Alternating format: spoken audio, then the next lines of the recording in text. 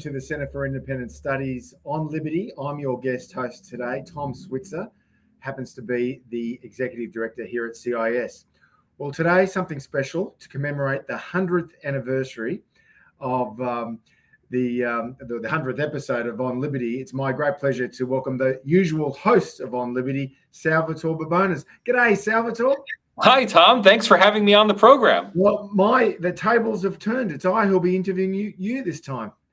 I did interview you once for the program. You remember last year? You're the one guest I remember. You always tease me that I forget my guests, but I do remember I interviewed you. Well, the show at least has had 100 episodes, and you've covered a wide range of issues. Obviously, we started it around March, April, right at the height of the pandemic in 2020. And you've covered so many issues. Obviously, the pet CIS issues like economic policy, education policy, cultural issues, Indigenous affairs, foreign affairs, but also unorthodox subjects like animal justice. Yeah. And do you have any particular memories, special memories or favorites? Well, first, I want to be very clear. I didn't run all 100 of those episodes. Of course, we have the production team, Max Hawk-Weaver, Nico Mallion, fantastic. But also, Glenn Fay was a frequent guest host. Monica Wilkie was a guest host several times. Some of our most watched episodes came from Monica Wilkie.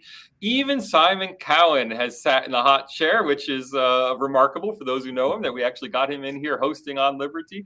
And of course, Tom, you yourself have hosted On Liberty at least once or twice in the past. And now you're doing it today, and hopefully for the future. Hope we can rope you in as our future host. But from particularly memorable guests, look, our first guest was the most memorable. Peter Curdy here from the Center for Independent Studies kicked us off with a episode about the morality of the COVID lockdowns. Mm-hmm. Peter remains one of our most watched guests. Both of his appearances on Liberty are among our top 10 appearances. So, fantastically, we've had him on. Of course, Janet Albrechtsen and Judith Sloan, who could forget either of them? Janet talking about the teals, Judith talking about the economic implications of COVID relief. So, both fantastic guests. But I think the big thing we've had is China. Yeah, big issue, of course, with COVID. Yeah. Our most watched episode of all time was more than 14,000 views from David Kelly, who's a sinologist here in Sydney. Another prominent Australian sinologist, David Goodman's been on the program. We've had an American sinologist, Elizabeth Laris. Rowan Kallick, a prominent sinologist and journalist here in Australia, has been on the program. Even Qin Jin, who's the president of the Federation for Democratic China, has appeared in.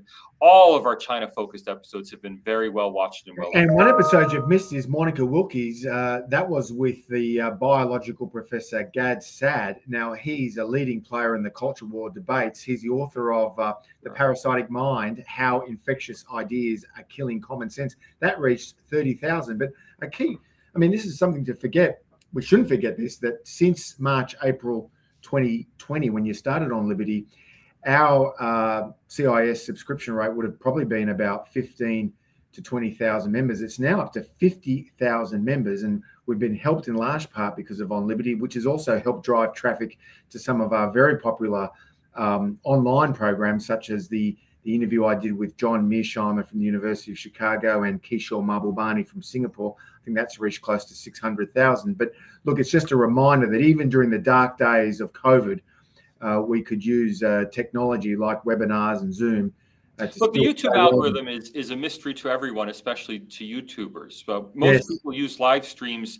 Most commercial YouTubers use live streams to raise money. They do it because people give donations directly on the stream. We've used it very differently. We've used live streaming as a tool to reach out to members and prospective members to get them involved in the CIS family. Remember, we're the only, and I stress this, the only public affairs think tank in Australia, and one of the very few in the world who does these streams live with the intention of giving our viewers the opportunity not only to comment, but to ask questions. We're one of the very, very few, maybe the only, it's the only one I know of, live stream out there in this space that actually takes viewer questions and puts them to our interviewees. And that, for us, it was the whole point of the program. The whole point was to keep people engaged during COVID. This wasn't us pushing out our ideas to the world. This was us engaging with the world in a two-way conversation about ideas. Well, more power to you. Now, you have distinguished yourself as a professor of sociology at the University of Sydney.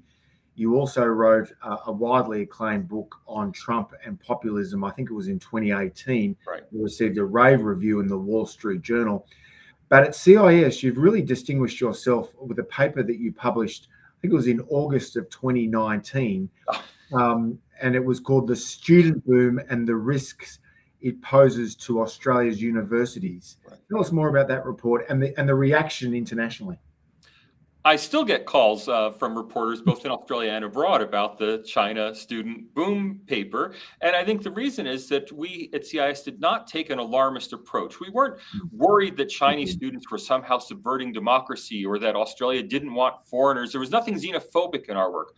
All of it was about the budgetary risks the universities were taking and the ways that the universities, the Australian universities, were warping their own agendas in the attempt to just gain ever more students from China. So the risk posed in our paper was a risk to the Australian university system, not a risk posed by Chinese students as such. Now, as it happened, pure coincidence. Yes, we warned in August 2019 that something that were to cut off the flow of international students from China could have deleterious effects on the universities. And who knew? But just a few months later, there was such an event that cut off the flow of international students to Australian universities. And it had not all of the effects we predicted. On some universities had the sort of impacts we predicted.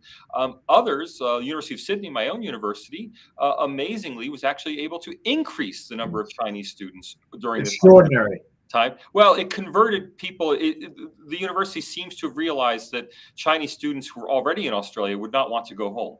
And so it converted those undergraduate students into postgraduate students at the university. So there were different responses, but all of this was presaged by the paper, which the response from the Group of 8 and from universities of Australia and by most vice chancellors was, oh, there's no risk here. It's money on the table. These are overblown suggestions that there could be any risk to this revenue flow. And well, I mean, we didn't want to be proved right by coronavirus of all things, but I think we were on the nose. And if those bets on the international student market don't pay off, what are the consequences for Australia? Well, it's Australian taxpayers who ultimately foot the bill, right? And we saw that during the pandemic. So even though the Australian universities as a whole actually got through the pandemic in reasonably good financial shape, the universities leveraged the panic at the beginning of the pandemic to ask for extra money. And they actually got a doubling. That's right, a doubling, an extra $1 billion on top of the standard Australian government block grant for research of roughly $1 billion a year. The Australian government doubled its funding for university research during that year, on the fear that a lack of international students was going to compromise revenues at those universities. In fact, and we did a later follow-up paper showing that, well, no, revenues from international students weren't down that much. Actually, most of the university losses that came from the coronavirus pandemic were investment losses. They invested poorly. These losses were not due to a lack of international students. So as it happened, what we predicted might come true came true. The universities went to the government for extra money, and then they spent 2021 essentially wallowing in cash. Yes. But it's not just the higher education issue, it's agriculture and tourism as well. Let me bring this to the present. The Ukraine crisis has clearly exposed the folly of the Eurozone's, especially Germany's, dependency on Russia for natural gas. Do you think that if there was a similar crisis with China, and of course the relations between Canberra and China have deteriorated dramatically since you wrote that paper in August of 2019, could we in Australia have the same types of problems with respect to dependency on China for not just higher education, but agriculture, tourism and foreign investment generally? Well, so first of all, we wrote that paper. That is, the crisis happened. China, our trade with China was cut off, and we were the first to press with a paper in February 2020 about the potential, March 2020 about the potential economic impacts of the coronavirus crisis. Now, we weren't focused on trying to estimate this enormous impact of lockdowns. All of that was in the future. What we wanted to focus on was what would the lack of Chinese tourists and Chinese buying, what would the effects on the coronavirus crisis of this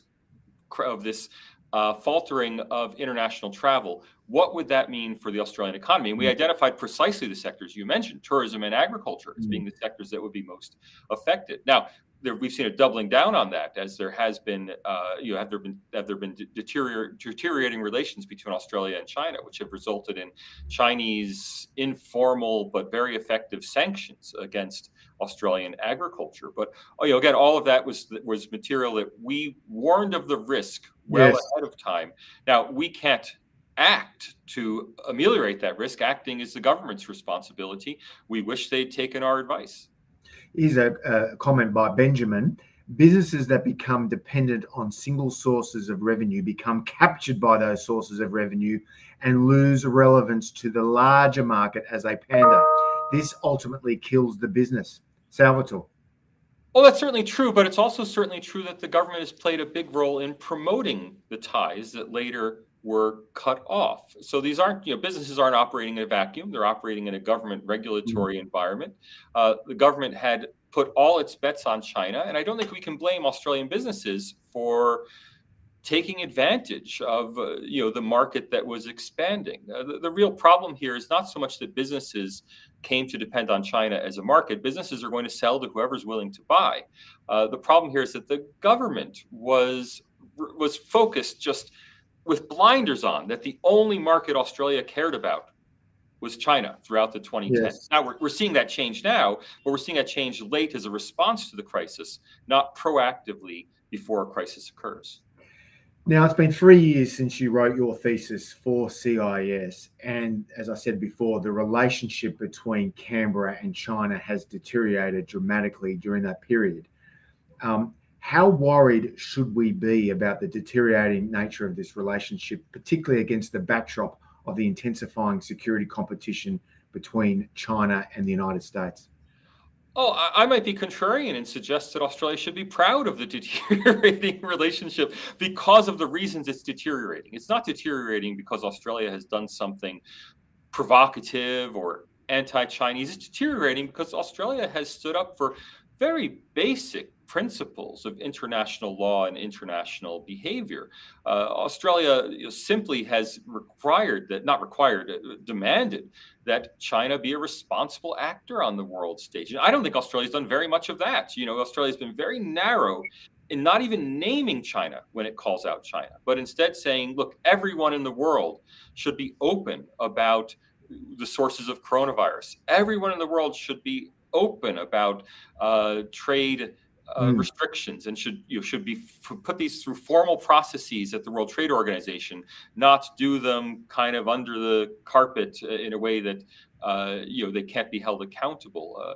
So Australia has not done anything egregious to outrage China. China's been outraged because China gonna China. I mean, China's been outraged with Australia, with Korea, with Japan, with the United States. But your critics, and there are many of them, like the former Prime Minister Paul Keating, the former Foreign Minister Bob Carr, past guest here at CIS, the distinguished Professor of History at the University of Sydney, James Curran. There are a whole bunch of them. Yeah. Jeff Raby, the former ambassador who's spoken at CIS in the past as well. They would say, Salvatore, that no, it's actually Canberra that's provoked China during the course of the last few years. Firstly, with the Turnbull government's decision on the foreign interference laws that was clearly aimed at one country, China. Yeah. The Turnbull government's decision to reject the Huawei bid for entry into our 5G digital network. And of course, Scott Morrison's government, right at the height of the pandemic in 2020, calling for an international inquiry into the origins of Wuhan. We've been poking in the eye of our largest trade partner and getting a lot closer to Uncle Sam. How would you respond to those criticisms? I think, first of all, these were all reasonable and remedial measures taken by Australia. These were not new efforts to somehow attack China. These were things that should have been done long ago. I mean, let's take each of those in turn.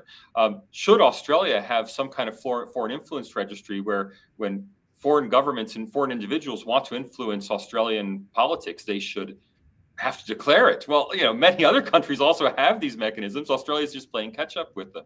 Should Australia have allowed a Chinese state-owned company to get a foothold in its telecommunications sector? Well, Australia let Chinese state-owned port companies get a foothold in its port sector. It let a lot go by, land purchases in Australia, until Australia finally said, well, wait a minute, these are companies linked to a foreign military with which Australia has, if not necessarily unfriendly relations, and certainly no kind of alliance or friendly relationship. And these are strategic issues that every country should be cognizant of. I mean, we all know that China will not let foreign telecoms operate in its telecommunications sector at all. There's a blanket prohibition in China on any foreign involvement in its telecommunications sector. So, having some protections for Australian society, I think, is quite reasonable. But then I think much more importantly,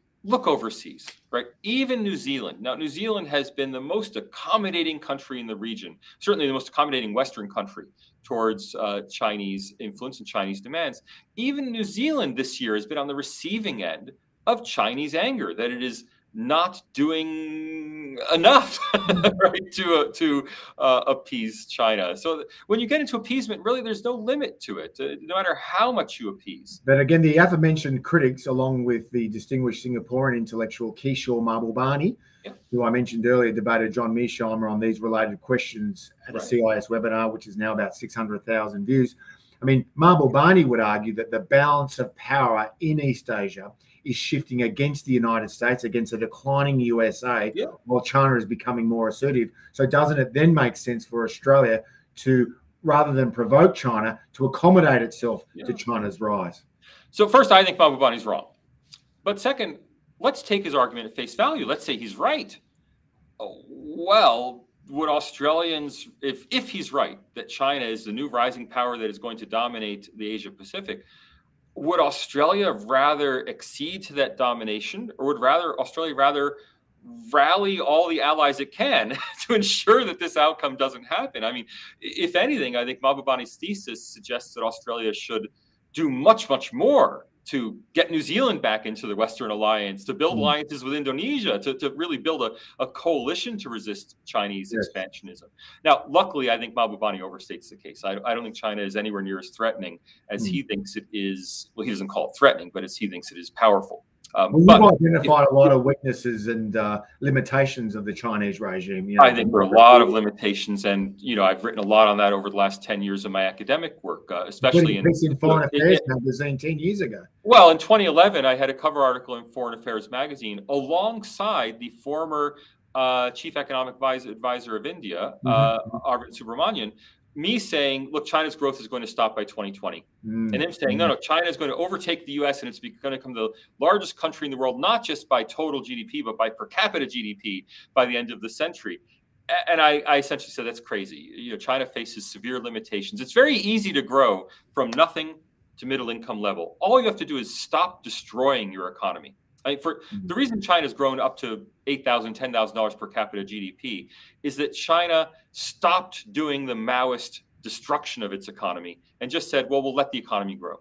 Okay. To put things in perspective, China's GDP per capita is still slightly below Mexico's. So China, for everyone who's amazed at China's economic management, you think, well, are you amazed at Mexican economic management? Because that's the level China's at. Now, that's much better than when it was under Mao, but that's still not really that great. And let's not overlook the demographic challenges that face China.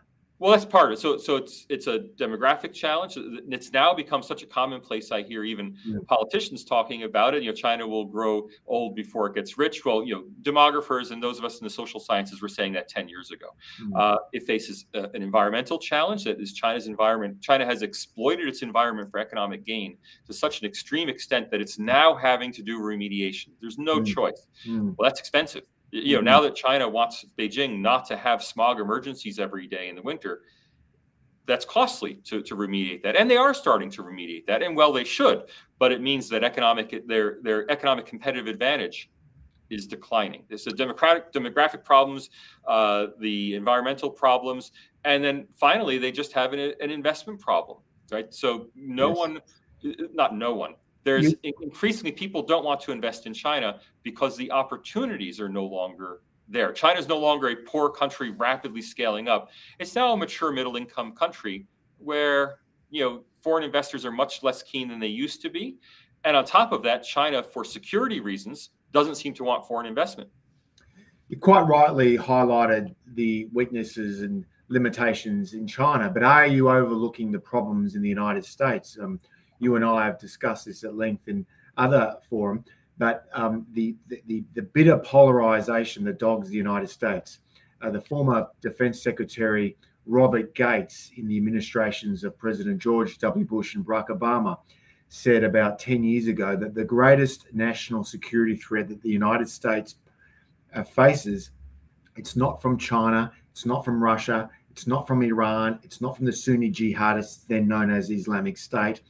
It's the 2 square miles between the Capitol building and the White House in Washington, D.C. So how worried should we be about this toxic polarization? Yeah, look, Gates may think that. Our president, I'm American, for anyone who hasn't gathered that, our president, Joe Biden, thinks that the greatest threat to the United States is ultra MAGA extremists. Everyone thinks the greatest threat to the United States is right around the corner. And if you believe any of them, I have a bridge to sell you, if not in Brooklyn, then at least over here in the harbor, over here near CIS headquarters. Look, for my whole life, and I'm now 52 years old. My whole life, people have been saying how the U.S. is over. Our internal divisions are going to destroy it. I mean, the first articles saying that U.S. dominance in the world was over came in 1949, at the end after World War II, when the Soviet Union developed a nuclear bomb. It's like, oh, that's it. When Soviet Union put up Sputnik, that's it. U.S. dominance is over. When Ronald Reagan went to Berlin and gave that famous speech, Mr. Gorbachev, tear down this wall, the Germans were protesting. They were protesting in West Berlin that this militarist American president was trying to score political points over their city's problems. Well, we look at all of this in retrospect now and we say, oh, the 50s were the golden age of American power. And, Ronald Reagan was so right in the 1980s. And it's going to be the same today. You are an optimist. You are an eternal optimist. Oh, frankly, the DNA of CNA is to be optimistic because all the available evidence shows that technological innovations and free markets and free trade have led to prosperity all around the world. However, we do have these ghastly inflationary consequences from the COVID pandemic. Yeah. We have this illiberal cancel culture and identity politics, which seeks to divide people by race and religion and gender. We have on top of this energy transition, which will be expensive. And then the whole process of decarbonizing the economy will not be a cost-free exercise. Then, of course, you've got a rising and more assertive China. You've got the problems in Ukraine as a result of a revenge-seeking Russia. Are you still optimistic given all of these dire circumstances that are taking place over the next decade? Salvatore. Yeah, there have always been dire challenges. And if you look at things in the long term, the U.S. economy has grown roughly, GDP per capita has grown roughly 2.5% per year for the last 170 years, the whole time period over which we have data. And I'm betting it's going to grow on average 2 to 2.5% per year over the next 150 years. And the rest of the world will come along with that. So in general, innovation happens in the U.S. The U.S., among major economies, has by far the highest GDP per capita. I mean, you can isolate Qatar or Norway, which for very specific reasons have high GDP because of resources. But for major economies, the U.S. is by far the leading major economy. So far, the leading, I think people don't even realize it. The United States has 50% higher GDP than Germany. California has double the GDP per capita of Japan. I mean, the advantage in the U.S. is just over the rest of the Western world is just enormous. And the rest of the Western world adopts over time technologies that have been pioneered in the U.S. So the U.S. economy is pioneering these things. It filters to the rest of the Western world who are just a step, they're maybe 10 years behind in GDP per capita. And this relationship is so consistent, going back as far as we can measure it, that yes, there'll be problems. Look, in the 1970s, inflation was a serious problem. And we got stagflation, high inflation and high unemployment. Well, it was stagflation compared to the growth rates of the 1960s. But in fact, U.S. economic growth in the 1970s was stronger than it was in the 2000s. Right. So we remember it as stagflation because at the time, everyone says they're hostages in Iran. There's an oil crisis. Inflation is 20%. How could the country possibly recover? And then came Ronald Reagan in the 1980s. You know, I think this is a recurring feature, not just of U.S. history, but of Western history in general. I mean, we're always, and maybe the reason we do so well is that we're always so concerned about the challenges on the horizon, but then we rise to meet those challenges, and every time we do. And I have no reason to believe that we won't rise to meet them in the future. Okay, let's talk about you and CIS. You've been affiliated with us since you wrote that splendid report on Australia's university sector and its dependence on China. Thank you. You're now head of our program on China and free societies. Tell us more about what you'd like to do with the program going forward. We have to, first of all, keep focusing on the China challenge. China is a challenge to the free world, and it's especially a challenge in our region, in the Indo-Pacific. And we should continue to write about that, research it. I think we need to shift from alerting the world to the challenge posed by China. The world's now aware, right? And CIS played an instrumental part in that. I mean, Center for Independent Studies under your leadership, Tom, and I will credit where credit is due, brought out U.S. Secretary of State Mike Pompeo, who made that speech here in Sydney at a CIS event, essentially saying, look, would you rather make money or have your liberty? I don't remember his exact words, but, is it worth a barrel of soybeans to sell your soul? In other words, security trumps prosperity. And CIS played a really important part in changing the narrative, so that now there's a recent Freedom House report, and I know we'll talk about Freedom House a little more later, but there's a recent Freedom House report showing that among countries in the Indo-Pacific region, Australia was the most resilient to Chinese influence operations. They only listed, I think the United States was listed as being more resilient than Australia, and Taiwan, for obvious reasons, more resilient to Chinese influence operations. But among other countries in the entire Indo-Pacific region, Australia was the most resilient. And the CIS played a big part in that. But I think going forward, it's time to go on the offensive. As we don't have to raise the alarm here in Australia. We should be going out to the Pacific Islands. We should be going out to the Indian Ocean, to places like Sri Lanka. And we should be saying, look, what are the institutional mechanisms that are necessary there in order to make those societies more resilient to the China challenge? And I'd really like to take this whole China challenge narrative on the offensive, get out in the region, push our research focus out rather than inward. And as you well know, Australia and the United States, as a way of dealing with this China challenge, has strengthened security relations with Japan, which of course has long been a US treaty ally, but also India, which is traditionally part of the non-aligned movement. Now, India is a country that you're very much interested in. You did a splendid interview with the former Prime Minister, Tony Abbott, on the nature of India to mark the 75th anniversary of partition. And of course, you've written a lot about Prime Minister Modi, but you mentioned Freedom House before. Freedom House came out with a report, they're not alone, saying that India, under the leadership of Modi, has become increasingly illiberal because of this so-called Hindu nationalism. You take a different view. Why? No longer a free country, according to Freedom House. Now only partly free, on a par with Russia and much of many of the less savory regimes of Eurasia. And it's not just Freedom House. Other groups like the Varieties of Democracy Institute, the Economist Intelligence Unit. This has been. You disagree with that consensus? Why? Look, now, fair acknowledgement to our audience. Tom told me he was going to ask this question. So I don't want to pretend that I have my notes here just, coincidentally. I want to read you something about Australia. Now, this is not whataboutism. Bear with me on this. Amnesty International says that in Australia, racism not only exists, but is a growing problem. Over the past 10 years, racist incidents have been reported in practically all aspects of Australian society, et cetera, et cetera. 76% of Australians from a non-European background have experienced racial discrimination. Reporters Without Borders, Reporters Sans Frontières. Press freedom is fragile in this island continent of 26 million people, where nearly 90% of journalists said they feared an increase in threats, harassment, or intimidation, starting with threats from the government. What country are we talking about here? Now, Australia. now I raise these because when I want to illustrate that when we hear things about Australia, we shrug our shoulders. We say, look, we know these reports are highly politicized. We know that people use them to further their own political agendas. They're sharpening their knives and, getting ready to stab someone. But when we see reports like this, we see reporting in the New York Times or the Washington Post about India, we take it at face value.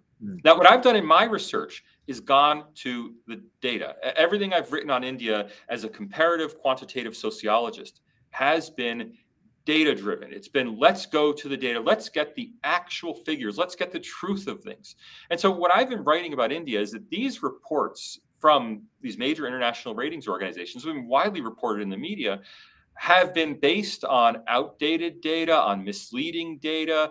Look, I'll just give you the one top example I love to give because it's so easy, everyone can see it. All these reports mention that more journalists are killed in India than in any other country in the world outside China. There's no data for China.